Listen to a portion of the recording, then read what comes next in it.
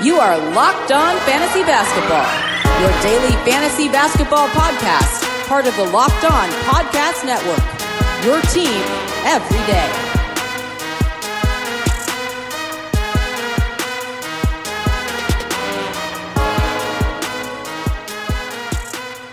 Hello and welcome to the Locked On Fantasy Basketball podcast, brought to you by Basketball Monster. My name is Josh Lloyd and I am the lead fantasy analyst at basketballmonster.com and at Yahoo Sports Australia. And you can find me on Twitter as always at redrock_Beeble and on Instagram at Locked On Fantasy Basketball. What we are doing in today's mini show is previewing week 4 in the NBA, looking at the schedule, looking at stream options for head-to-head daily changes leagues, looking at weekly options for weekly changes leagues, all that stuff, guys, that you need to pick up, injuries to look out for. Michael Bolton. Let's get to it. Let's get to it indeed.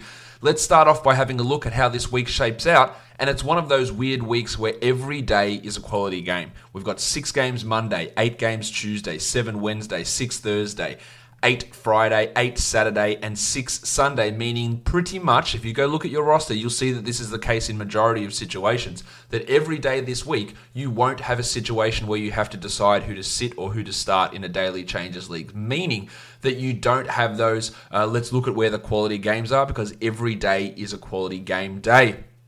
If you are new and you don't know what a quality game is a game that is played on a low volume day in the NBA, meaning if you add that player off a waiver wire who plays on a quality game day, you will be able to put them in your active lineup. If it's an 11 game day in the NBA, anyone you add off waivers probably isn't going to fit into your best roster, so you're adding them to just cool their ass on the bench. This week, everyone you add, you're going to be able to play them pretty much every day. And if you've got a weekly acquisition limit, like 4 ads per week, 5 ads per week, 3 ads per week, whatever it is, you have to be able to maximize the games played you get out of those ads. So adding players and then getting them on a back-to-back is really going to be key. There's no pseudo back-to-backs this week. It's about getting those multiple games played over the course of the week. So let's look at where the back-to-backs lie. There are quite a few of them.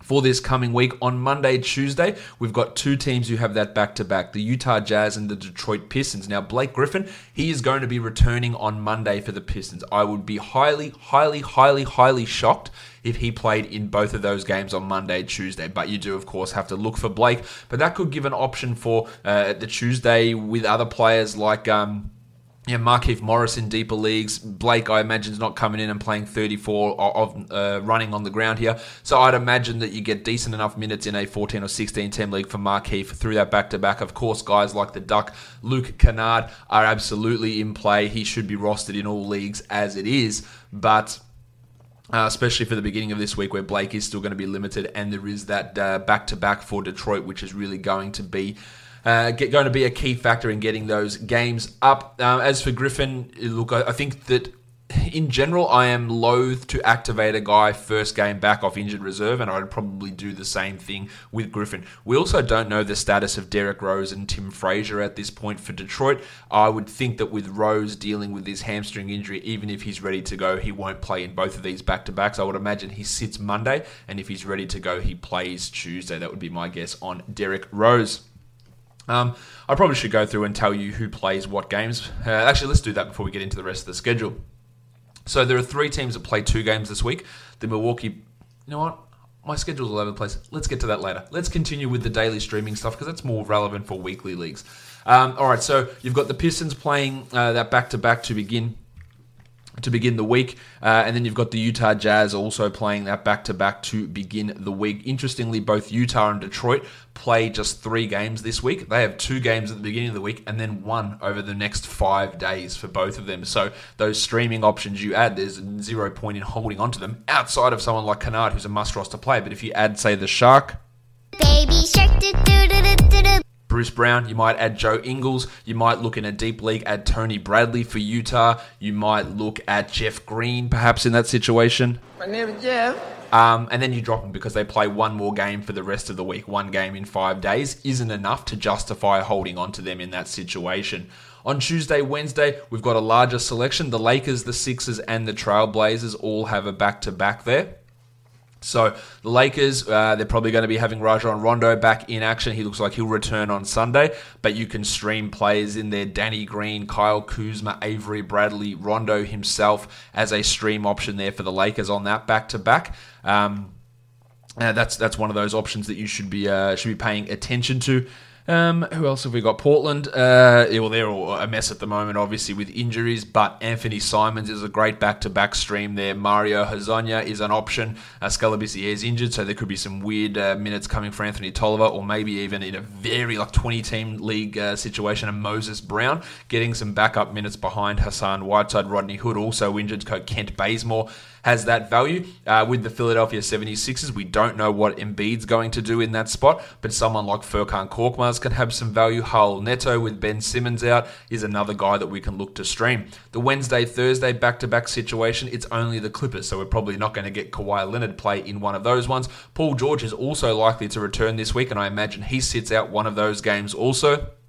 So you're going to have those guys who look like they might have 4 games on the surface play 3 games this week, but that boosts the value of Lou Williams and Montrezl Harrell, not that they aren't rostered already. Zubats tends to play better when Kawhi is playing versus when he's not, so that's something to pay attention to. JaMychal Green could be a streamer. Mo Harkless could be an option. Landry Shamet could be an option. Patrick Beverley, if he was dropped on that Wednesday-Thursday back-to-back.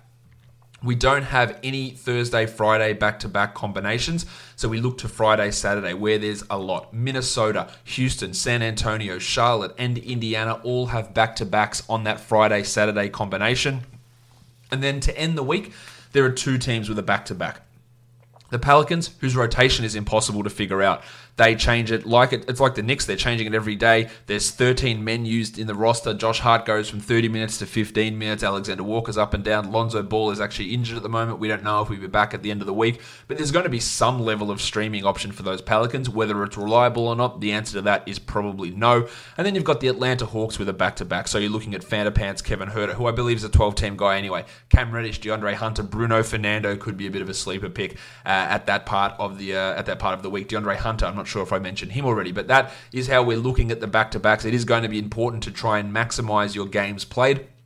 So if you start with adding a Detroit player on that Monday-Tuesday situation, after the Tuesday game is done, you can go in and add a Lakers guy for Tuesday-Wednesday. You can add a Clippers player for Wednesday-Thursday. Then you don't have a back-to-back, and then you can add any one of those group for the Friday-Saturday, and then look to add a Pelicans or Hawks guy at the end, depending on how your team looks, what you need. And when you get towards the end of the week, make sure you're being extra careful about streaming in for the stats that you need to win that individual matchup. Now, in terms of weekly leagues and the games that people play, there are 3 teams that play 2 games. The Milwaukee Bucks, the Thunder, and the Suns all have 2 games each. Now, players like Giannis Antetokounmpo, he's still a must start in a weekly lock league. Devin Booker, similarly. But players like the Italian cock Danilo Gallinari, hands off my cock! Chris Paul, Ravishing Rick Rubio, Kelly Oubre, Chris Middleton, Brook Lopez, Eric Bledsoe, Shai Gilgeous-Alexander, Aaron Baines. With only 2 games for those guys, I'm not sure that they are must-start players in weekly leagues. I just don't think that they will be. I don't think that they're going to be top 100 total value guys and not even top 120 total value guys for this coming week. So all those peripheral guys, and there's quite a few impact fantasy players there, they may not be in your best weekly lineup. There are majority of teams play 3 games this week. The ones that play 4, the Celtics, the Clippers, the Wolves, the Pelicans, Lakers, Rockets, Spurs, Sixers, Grizzlies, Hawks, and Warriors. They all have 4 games this week. The Hawks, all 4 of their games on the road. The Wizards and Brooklyn Nets also play 3 games, and all 3 of their games are on the road. Whereas there's only one team that has all games at home, and that is the Orlando Magic. The Boston Celtics have the easiest schedule this week, taking on the Mavericks, the Wizards, the Warriors, and the Kings, so some great opportunities for big numbers for those players. The Clippers also with a nice schedule. Rockets, Pelicans, Hawks, and Raptors being the only above-average defense in that quartet of teams.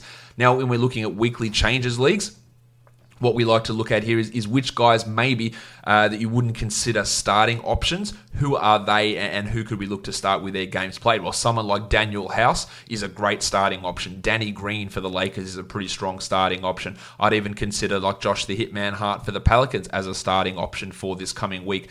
Patrick Beverley, Jaylen Brown, who's not always in your best 10 or 11 players. With those 4 games and the really strong schedule that they've got, he's in play here. For the Hawks, Kevin Huerter, Jabari Parker, we know that that he is a must-add player with John Collins out, and he's a must-start guy this week.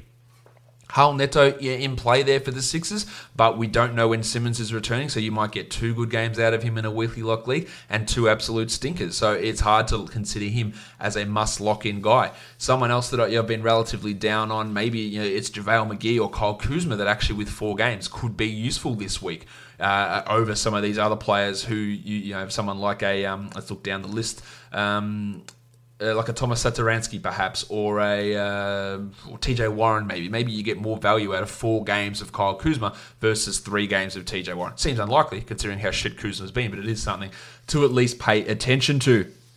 So if we look at other options in the guys that we can maybe add off the waiver wire who could actually find themselves into your best 10-man lineup for a standard 12-team league, PJ Tucker's available in a lot of formats.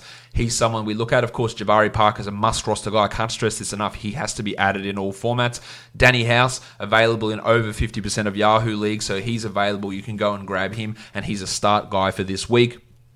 You're looking at Josh the Hitman Hart. Rudy Gay has 4 games with the Spurs. Well, allegedly, he might rest games. Maybe Maximum Derek White could be an option.